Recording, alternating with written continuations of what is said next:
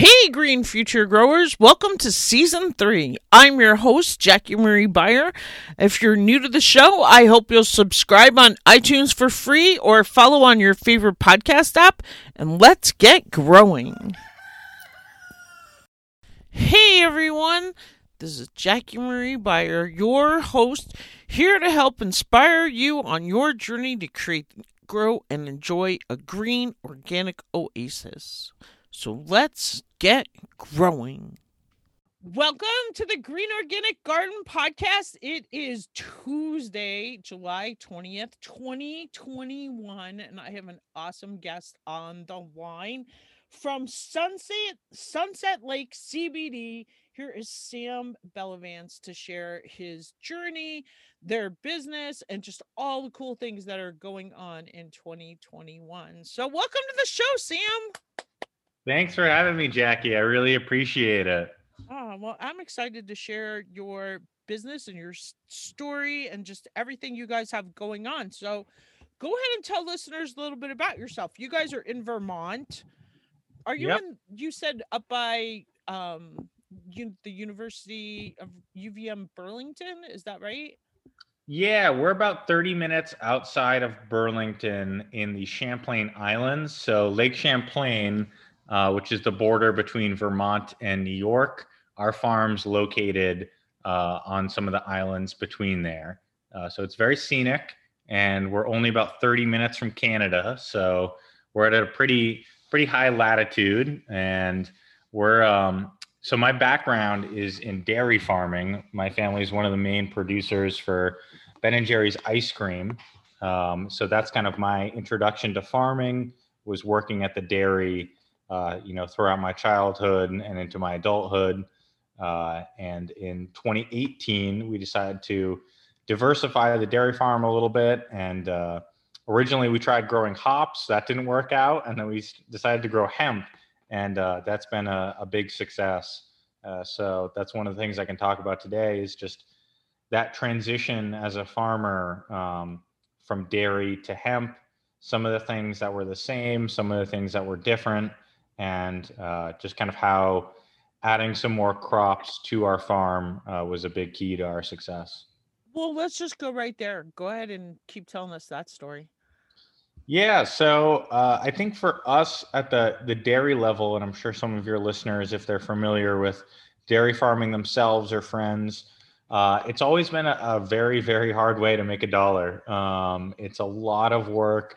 You're milking cows, 365 days a year. Even Christmas morning, those cows have to get milked, and it's just a wild amount of work for quite little money, just given the fact that, with dairy farming, you're so subject to commodity prices. And, if there's a big supply glut, then prices get driven way down. And every now and then they go up, and then every farmer gets more cows, and the cycle kind of repeats. So one of the things for me growing up there was kind of looking, okay, dairy is such a roller coaster. But Ben & Jerry's, who's actually making the ice cream, they seem to be doing well and growing every year.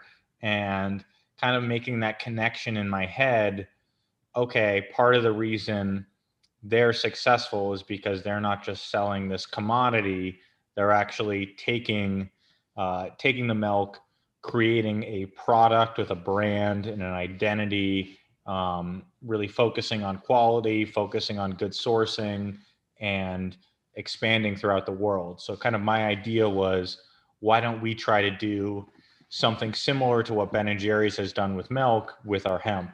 And that's kind of how Sunset Lake CBD was born. All of our products are actually made with hemp we grow on our farm. So it's all single source. And we've been able to ship to every state in the country, Puerto Rico, even some military bases overseas. So we've definitely grown quite a bit out of our humble Vermont origins. Oh, there's so much about this I love, Sam. Especially, I feel like you're probably giving a lot of my listeners hope, like this huge sense of hope that maybe they can make a successful business out of something that they love and something that they want to do and something that's good for our planet.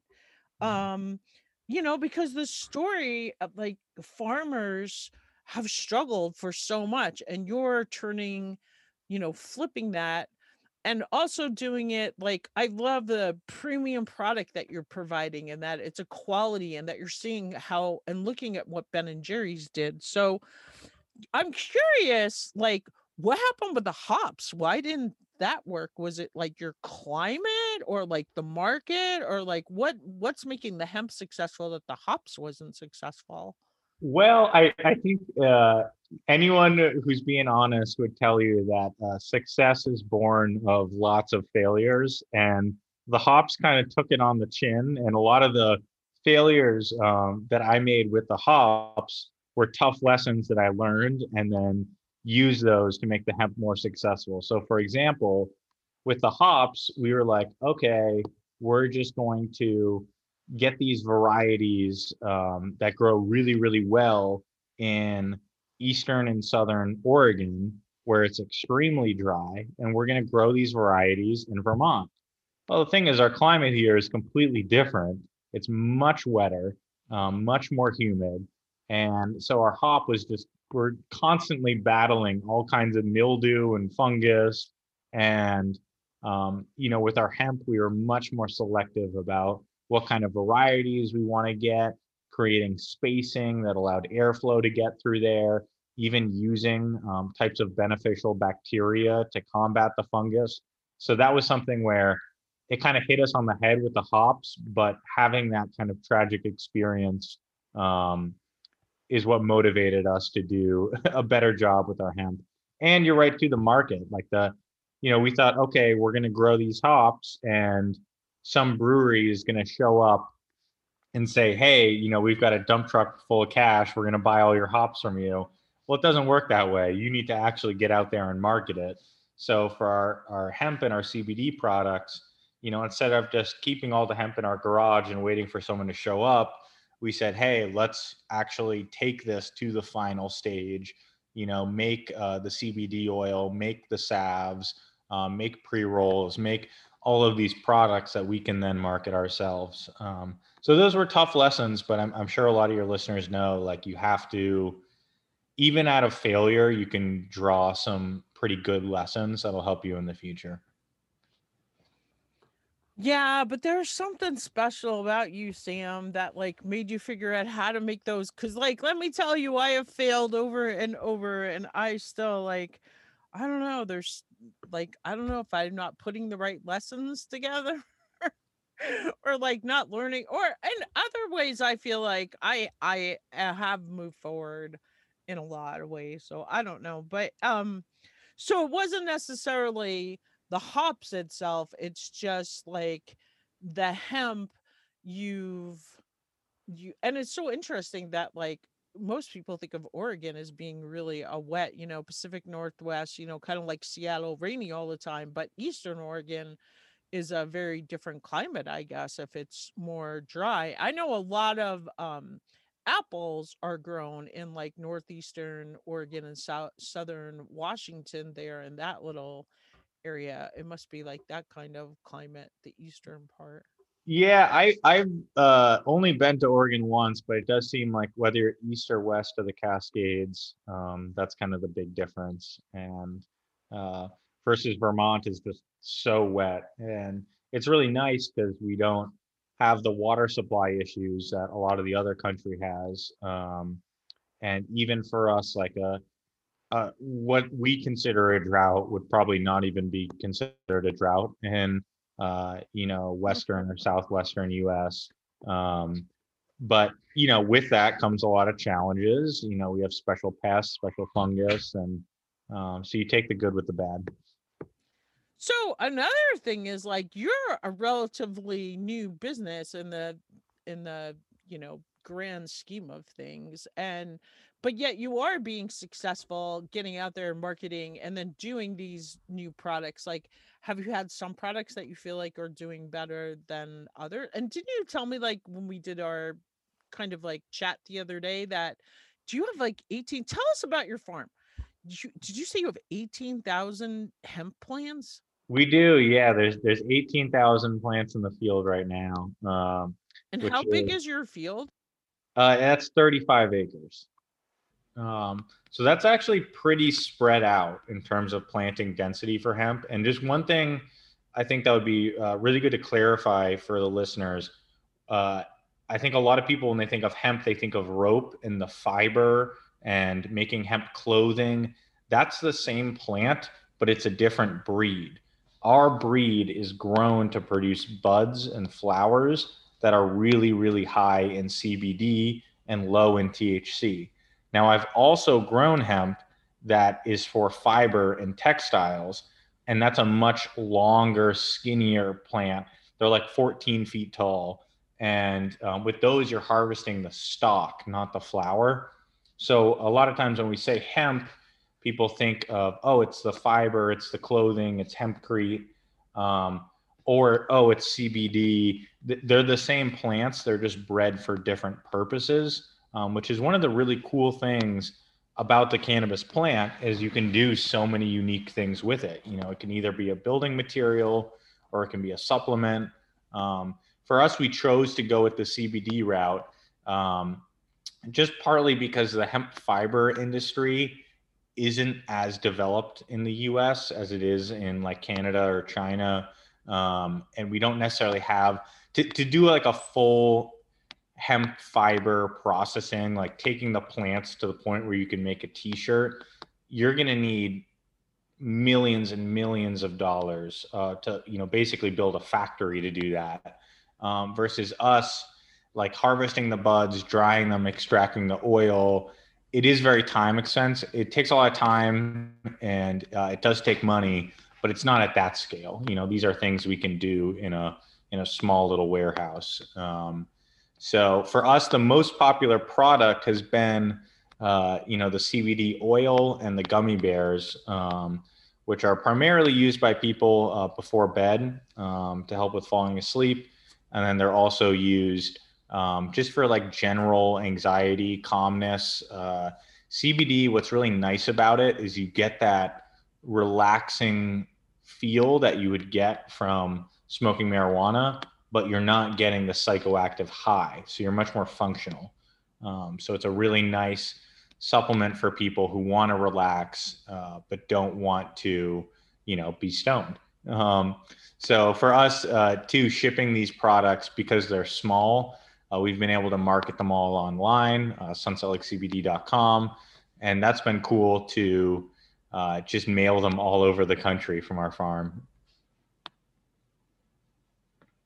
So it's Sunset Lake CBD, SUNSETLAKECBD.com.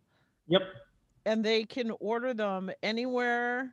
And you sent me a sample package that I just got last night, and I'm so excited. Like I was telling you in the pre-chat, I love the lotion already. Like I put that on before I even finished. I even love like the paper it was wrapped in. I like unfolded all the paper, and I'm like, I'm gonna sketch on this paper. So that was also like super cool about it because it didn't come with like all these super plastic, things that I'm like, what do I do with these, or popcorn things? Like, I was like, I'm going to take this paper and draw sketches down in the garden because it's really pretty. Paper will go good with colored pencils or like a pastel chalk type of thing or something. You know, Jack, I have a story about that paper if you want to hear it. I would love to hear that. So that was a big lesson for us, is learning from our customers, which I think is a really big thing. If anyone, whether it's farming or any type of small business, if you want to be successful, you have to take feedback. And we had a customer early on because we were packing everything in packing peanuts, and they said, "Hey, you know, if you want to talk about sustainable agriculture and, you know, being sustainable, how about you don't fill up all your boxes with packing peanuts and you're shipping our products?" And we were like, oh, that's a really, really good point. So then we switched to just using that recycled craft paper, which is much, much easier to recycle. And it's actually made from post-consumer paper. And, and so that was just a lesson of like being humble and being able to take a lesson. And none of the bottles were cracked or broken. And the other thing I loved about it was like they were actual square rectangles that I could reuse. They weren't like ripped up paper that I would never be able to reuse again. And so, like I said, I like folded them out neatly and I'm like, I'm gonna draw on these because it's just a nice quality from an artist's perspective. It's a nice quality paper. And and that is true. Like that's part of why I mute my mic because I've gotten so many reviews that say the host just never stops talking. And so I've been trying so much harder this year not to talk as much, which is weird because I've spent more time in my garden. I feel like I have more to say because I can actually talk about what the person like what I because when I first started my podcast, I didn't really garden at all. And then this year, especially after the pandemic, I've really been gardening. Plus, I even started this little like business this summer called Local Organic Lawn Care, where I thought I was going to go mow people's lawns, but instead they're like, oh, can you weed eat my, flower beds? Or can you actually, the biggest job I got was like planting this woman's greenhouse and landscape. I'm like, your greenhouse is way over my grade scale. I don't know what to do in there, but her landscape on the other side, I've never felt so confident like in telling her what the things to do. Probably because Mike and I have been building ours for 20 something years. Anyway, Mike's giving me the signal. You're talking too much again.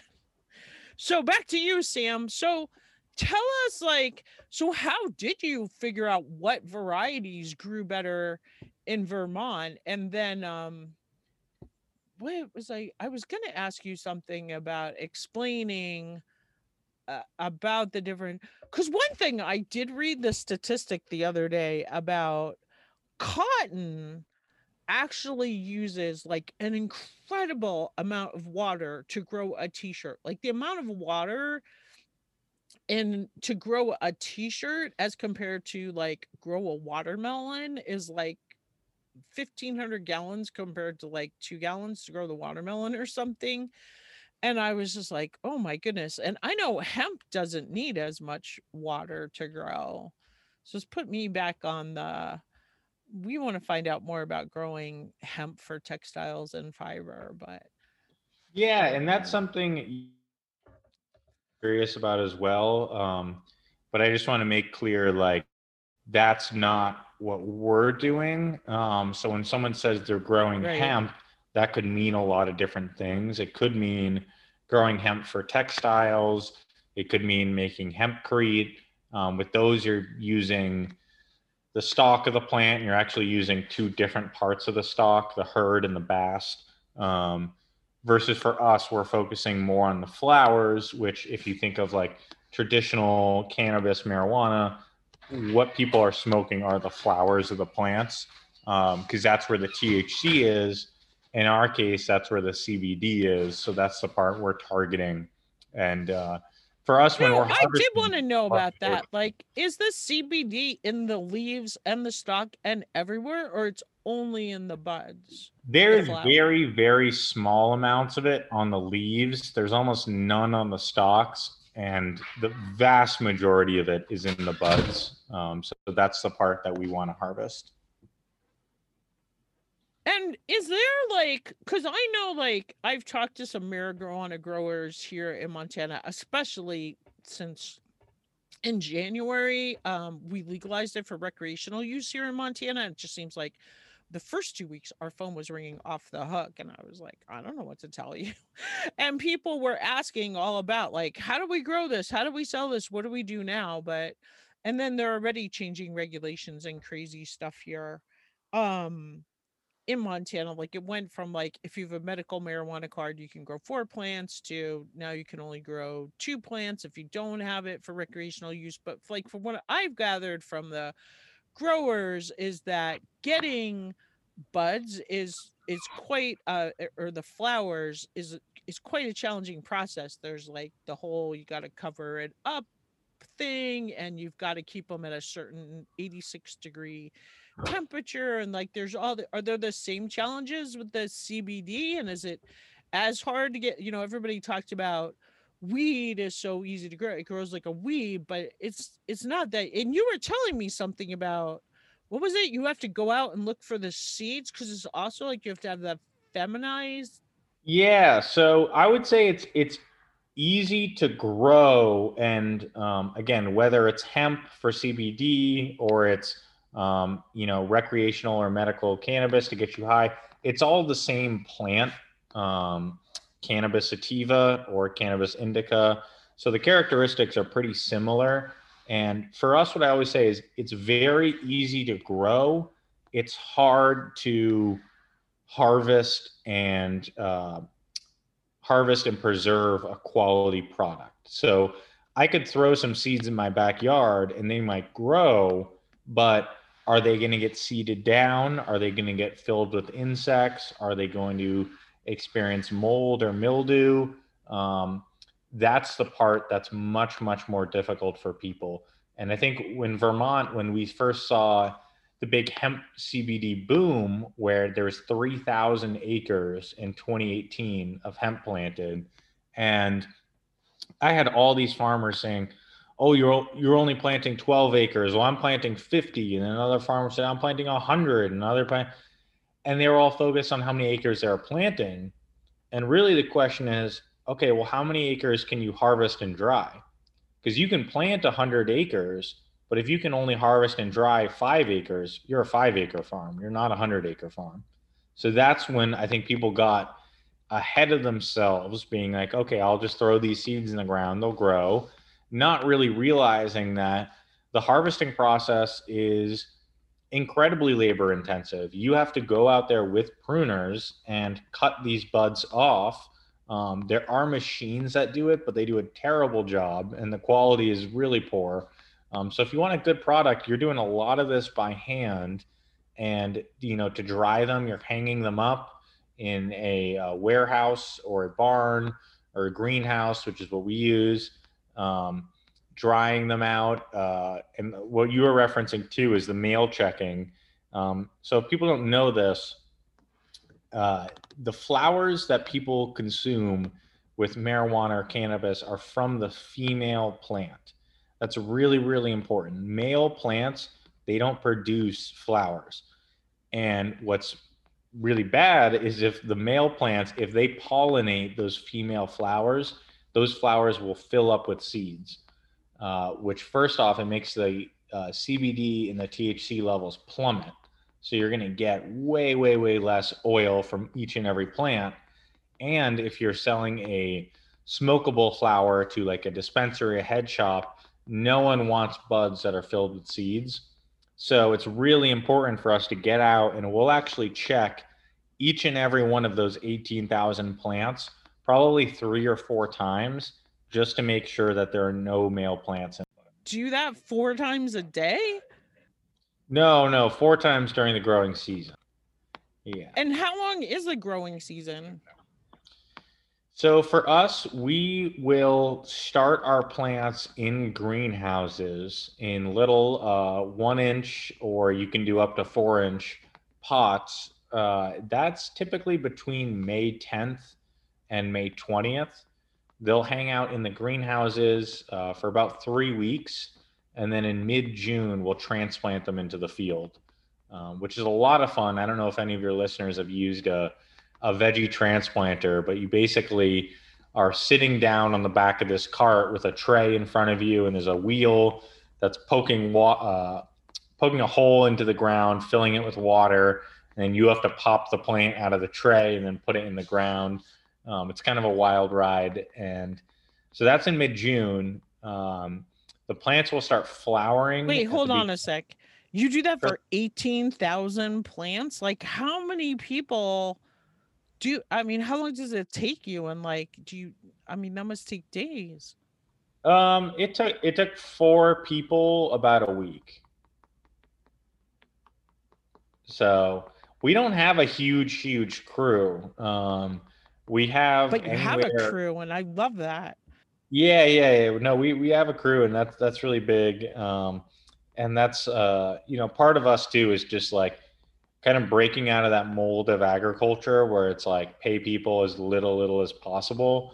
For the kind of the beginning, I wanted to have a really motivated, dedicated team that would, show up when they needed to show up, work hard, be good ambassadors of our brand, and part of that is, for our farm workers, we have a minimum wage of $15 an hour, which is definitely quite a bit higher than the standard for, most vegetable pickers in the country.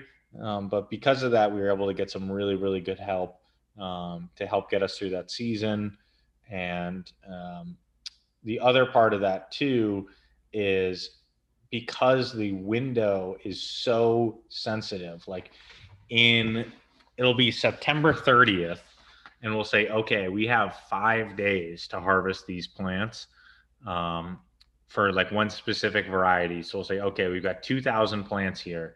These have to get harvested within the next 5 days, because if we don't, they're going to get moldy, and then we can't harvest them, we can't sell them.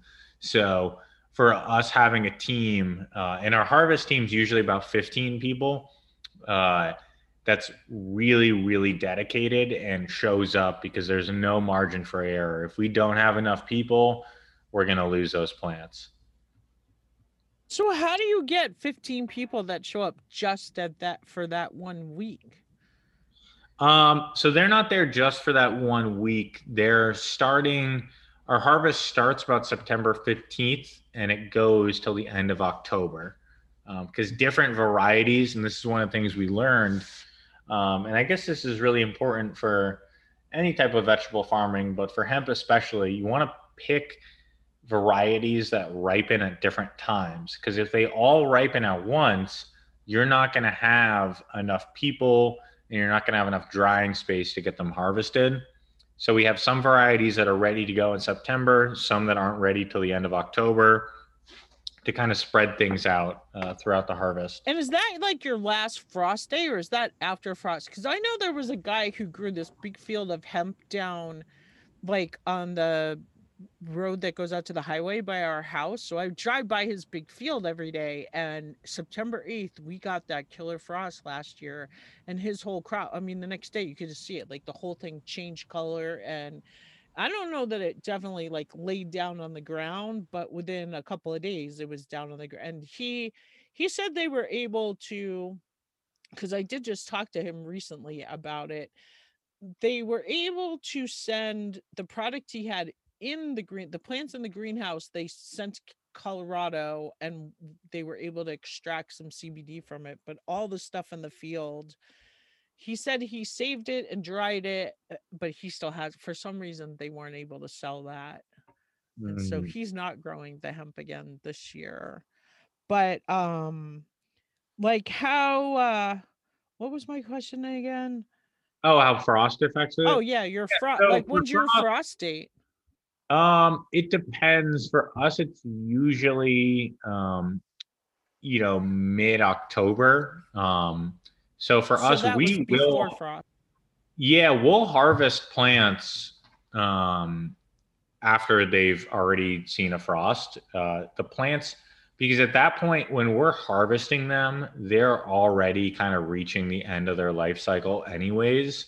And for us, it's kind of a tricky thing because we don't, you wouldn't want a plant, okay, it got a heavy frost, we're going to give it a week, then harvest it. That's too long, and you're going to see issues of mold. You're going to see pests in there. It's already starting to die. But if, we get a frost and then in the next 2 days we get out there and harvest those buds, they'll be okay. And you actually notice with the hemp plants, when there's a really cold night, the flowers will become really dense and they'll kind of like pull themselves together as a way of protecting themselves. And so they do have some ability to handle frost. It's not a situation where it's like the end of the world if we get a frost, but we also want to make sure we're getting out there and harvesting as quickly as possible. And how do you harvest it? You said like you go out by hand. Like, do people have baths? Like, one thing I've been talking to Mike about this year is one of my guests was talking, when you harvest food, the basket you put the food in is not allowed to sit in the dirt. Like this was something a market farmer told me that I was like, really? I had no idea. Like, are there rules about like harvesting hemp like that? And like, what do you guys like? Do you wear like a backpack? Like, how do you harvest these buds? You said you're harvesting them by hand? Yep. So you're out there. You have a 30-gallon black plastic tote and some pruners, and you basically walk up to the plant, prune between 12 and 18-inch sections of flowers, and then lay those down in the tote. That tote is then transported to one of our greenhouses, which is a very like hot and dry environment. And we want to get them the second they get cut off the plant, they need to be hanging up, drying, within 15 minutes, ideally, 30 minutes Wow. maximum. Because for us, when you cut it, that plant's at like 70, 80% moisture. You need to get it dried down, below 20%, and ideally around 10% for it to be stable. So you're not having issues of mold. So for us, getting them clipped and moved till drying as quickly as possible is important. And you're right, some of those like basic sanitary practices, like with our totes, we dunk them in a light bleach water solution just to keep them clean. Putting them upside down at the end of the day, wanting to keep all of our materials, rubbing the pruners with rubbing alcohol to keep them clean. We want to keep everything as sanitary as Do possible you have to because it wear all gloves? I'm so curious. for Like, sure you have to how do wear you gloves. even Yeah. hang them? Do they have long stems or? The flowers, what we do is we hang up trellis netting inside our greenhouses, and then those Oh, like 12-inch sections of flowers, you can hang those on the trellis netting. So imagine like a fuzzy green wall of hemp buds kind of floating around in the wind in there because the greenhouse is filled with fans. So there's a lot oh of yeah, I air was gonna movement. ask that too. Yeah, yeah. There's a lot of heat, a lot of air movement to get those dried down as quickly as possible. And that was really the big challenge for hemp farmers was the drying aspect, and that's something we put a lot of, you know, uh, and I won't get into all the numbers, but just for your listeners to know, like we put more money and time into setting up our drying than we did into the irrigation, into fertilizing the field because we knew that there's nothing worse than growing a really big beautiful plant and having no way to harvest and process it because then all of your work wasn't for anything. So that was kind of our focus, and I think that was definitely one of our keys to success was really planning out and investing in like a good drying setup. This is so awesome, Sam. You are just full of golden seeds. I know my listeners because that's true. Like I've been talking to people about harvesting, like whether you're harvesting, sour cherries to make a pie or, apples in the fall, or somebody was asking me about my plum tree. What am I going to do with all my plums? Because my plum tree is just like packed with the plums this year. So I'm pretty excited about that. Like, what do you do with your heart? Or like that's always our child. Like I'm trying to figure out what can I do with all these radishes? We seem to have like a million radishes this year. I'm like, can I make horseradish out of this? Like horseradish, does it have to be the horseradish plant? Can I develop some kind of radish? And then so here talking about the hemp, although it's the other kind, because like I've always said if I was going to make, my mom's always like, oh, Mike should sell his baked goods. I'm like, if I'm going to take a product to market, it's going to be my hemp seed oil salad dressing because I make the most delicious hemp seed oil salad dressing when I can afford to buy the hemp seed oil, which I know is really good for me. But yeah, it's that whole processing. How are you going to process it? How are you going to um do that? Like, how do you even process your oil so it's not made from the seeds, these tinctures, these oils, right? Because you Mhm. said that you're not growing seed, you have the female. I get so confused with this whole thing. Like, I'm just so baffled. Like, how do you even like plant these 18,000 plants if you're not planting from a seed? Or where do you get your seeds? Yeah, so the seeds we get from a couple companies, most of which are based in Colorado and Oregon, and those you can find if you just Google search like CBD seed companies. There's a zillion of them. Um, There for are us, like it seems like with the yeah. hemp bill pass, like a few when I first looked into this 2 years ago, you could only buy hemp seeds from these four companies in Canada. You can buy them from Colorado now. Oh yeah, oh yeah. There's a bunch of places you can get them, and for us, really, what was the question again? Oh, I it's know, just like, sorry, I asked like six questions and yeah, yeah, everything. yeah. I That didn't was think. all. I'm trying to keep track of them all as you throw them at me, Jackie. Maybe try that one again. I know, and I'm taking notes and I'm trying to like keep the notes and look at my notes and then remember what did I ask him? Did I lose you? No, no, no, no. Oh, I'm here. okay. I think I asked about like I get confused because like you're growing these feminized, you like have people going out there, you're looking to make sure there's no seeds, but then like how do you plant your crop in the fall if you don't plant it from Got it, got it, got seeds? it. And how do they make a feminized like I just the whole thing confuses me. Sure, sure. So yes, so the plants we're starting them from seeds, and those are feminized seeds that we get from Oregon and Colorado. Those seeds are basically selected to be 99% female. As to how they do that, it's mostly through like seed plant breeding techniques that I am frankly not an expert on. So you might want to talk to a plant breeder who could get more into detail with that. Um, but like I said, like we're still going to go and check all those plants because even if it's 99% female, well, if you have 18,000 plants, that 1%, you still got some male plants in there. So we're going to go and check them all anyways. And at the end of the year, we're harvesting the flowers and extracting the oil out of them. We do have to buy, we don't save seeds, so we do have to buy seeds each year. Um, Now, some of our plants inevitably will have some amount of seeding in them. Those seeds we wouldn't want to keep because they're not genetically stable anymore. So they might either have too much THC in them or they wouldn't be feminized anymore. And And I've heard that people like that grow cannabis or marijuana, like they don't want any seeds anywhere near because like it can ruin your whole crop really quickly, right? And like exactly. so 1% of 18,000 would be like 180, and like 180 plants is probably hard to find because it's not like they're 180 in one like row. It's like one here and one there and like one here. And how do you where do the seeds show up?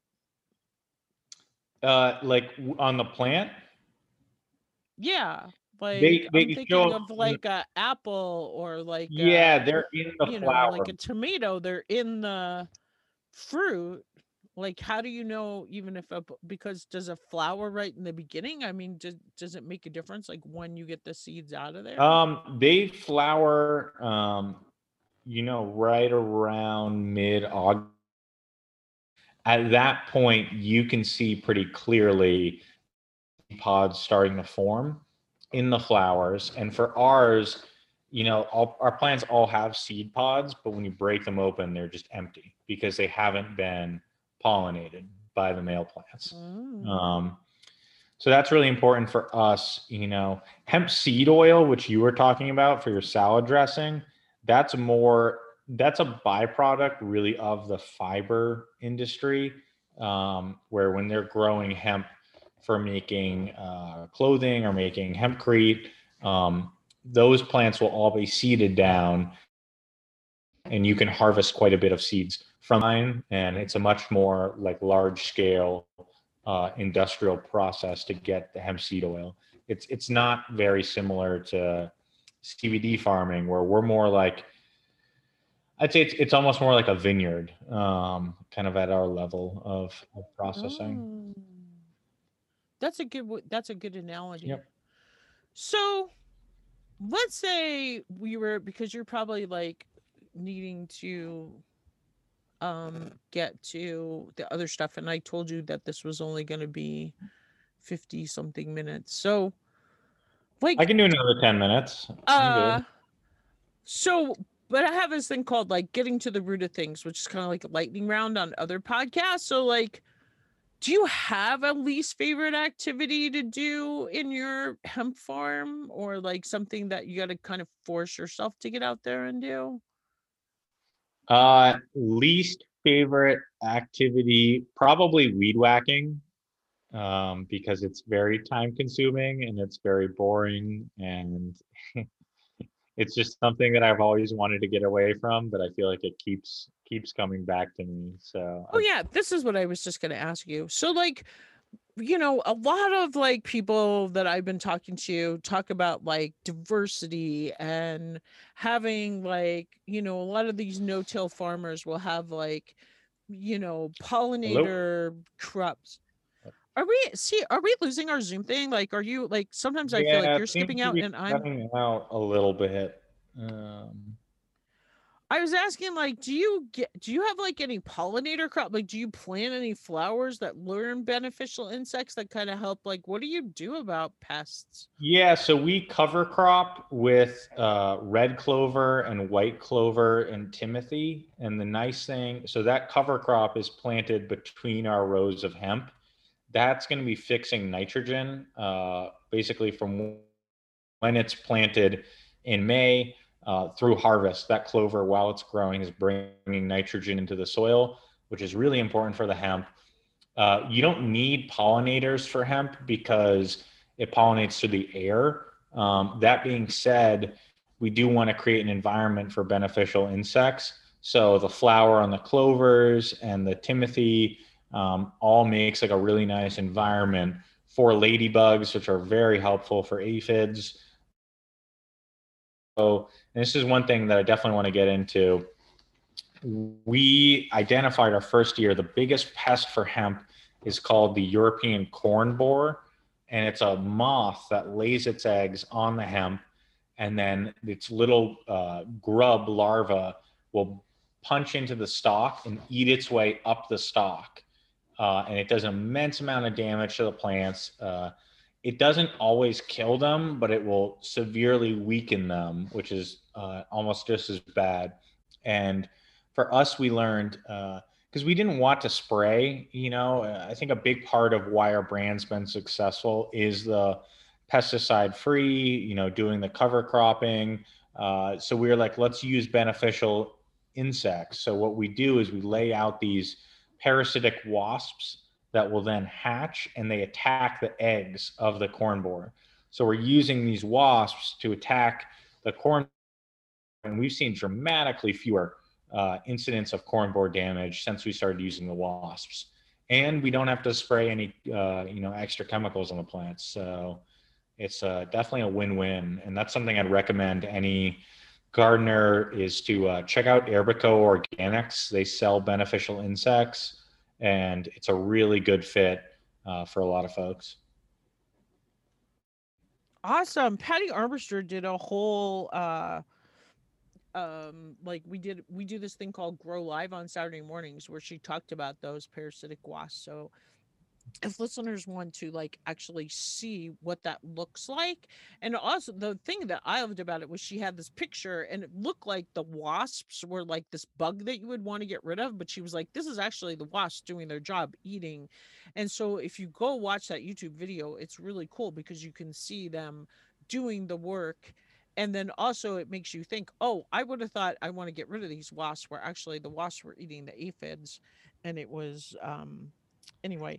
And can you spell that? Is it AIR, or what'd you say there? Who Organics? Because Oh, people ask me all the time, where do I get beneficial insects? sure, sure. It's Airbico Organics. They're based out of Phoenix, Arizona. Arbico Organics. Awesome. All right, back to the lightning round. So, your least favorite is weed whacking. What's your favorite activity to do on your farm? Harvesting. Well, that was simple. Uh, how about, do you have any gardening advice or business advice? Like, what's the best gardening advice or farming advice you've ever received? Ooh, best gardening advice is always be preventative instead of reacting. So trying getting out ahead of problems and preventing them before they even occur, rather than trying to react to problems, which is not always possible, but that's something I strive for. And that's awesome. What's your favorite tool? What if you had to Yeah, I move don't and know why that's happening. if you had to move and could only take one tool with you, what could you not live without? My favorite tool would be probably probably the transplanter. I just think it's so cool that you can put that many plants in the ground. I always figure too, if there's an apocalypse, then I can use the transplanter to grow a bunch of veggies for myself. So that's got to be my favorite tool. How about a favorite internet resource? Like, where do you find yourself surfing on the web? Um, I mean, as far as like resources on the internet, I like to constantly check in on what the University of Vermont and University of Cornell, which are like two really big ag schools near me, what they're doing for research. So I can go on their website, and a lot of the seminars, a lot of their research is all public.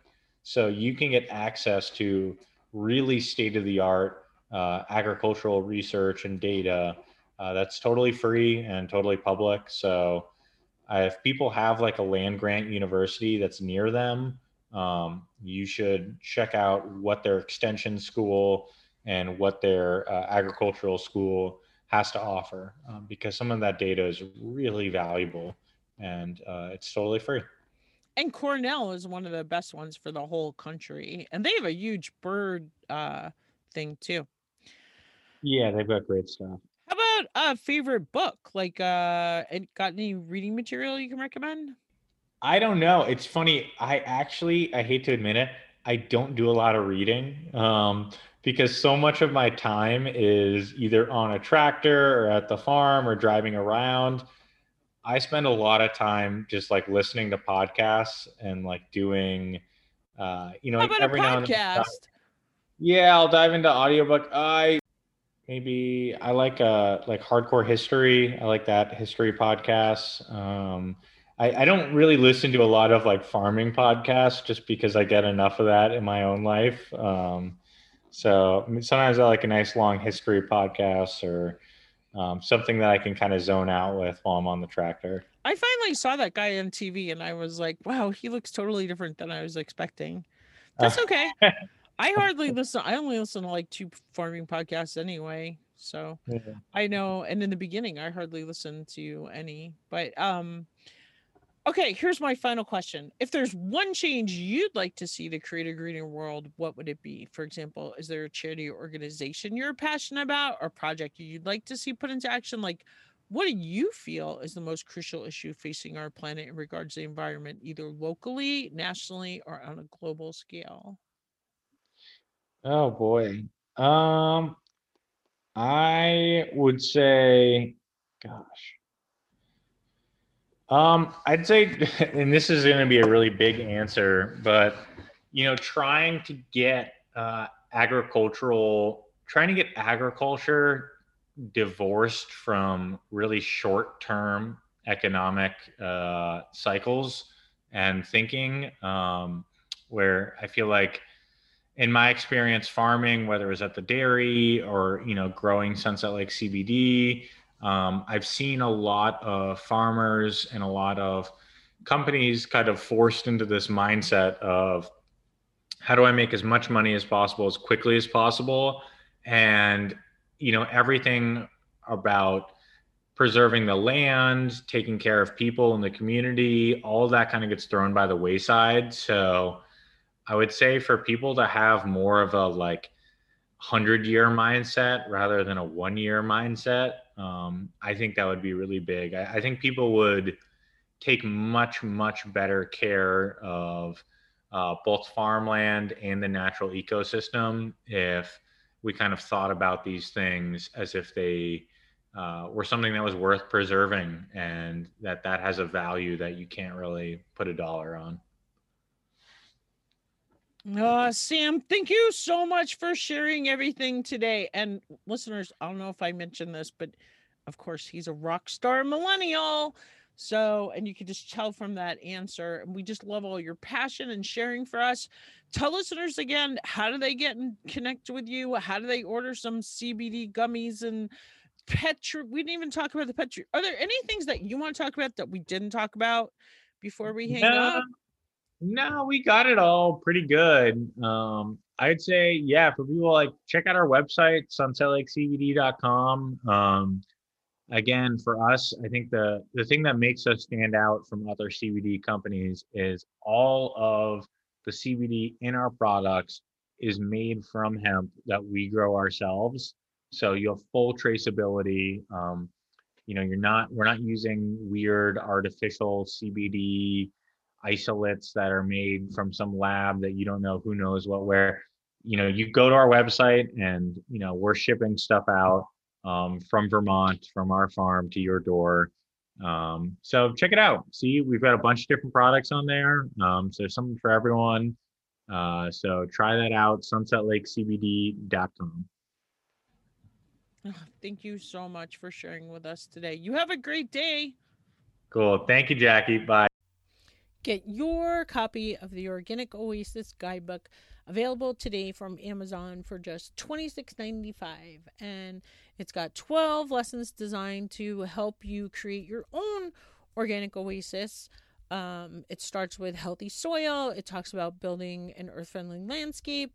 It helps you understand the difference between annuals and perennials and how to bring in beneficial insects. It talks about fruit trees and just all the lessons that I've learned on my podcast mixed with what Mike and I have done here. Okay, what Mike has done here at Mike's Green Garden, and just I hope that it will help you on your garden journey to create, like I said, your own organic oasis where you can have healthy food and enjoy, a very special place. And most of all, it's good for Mother Earth. Do you know someone who would benefit from the Organic Gardener podcast? If you like what you hear, we'd love it if you'd share the Organic Gardener podcast with a friend. Thanks again for listening, and remember, grow local.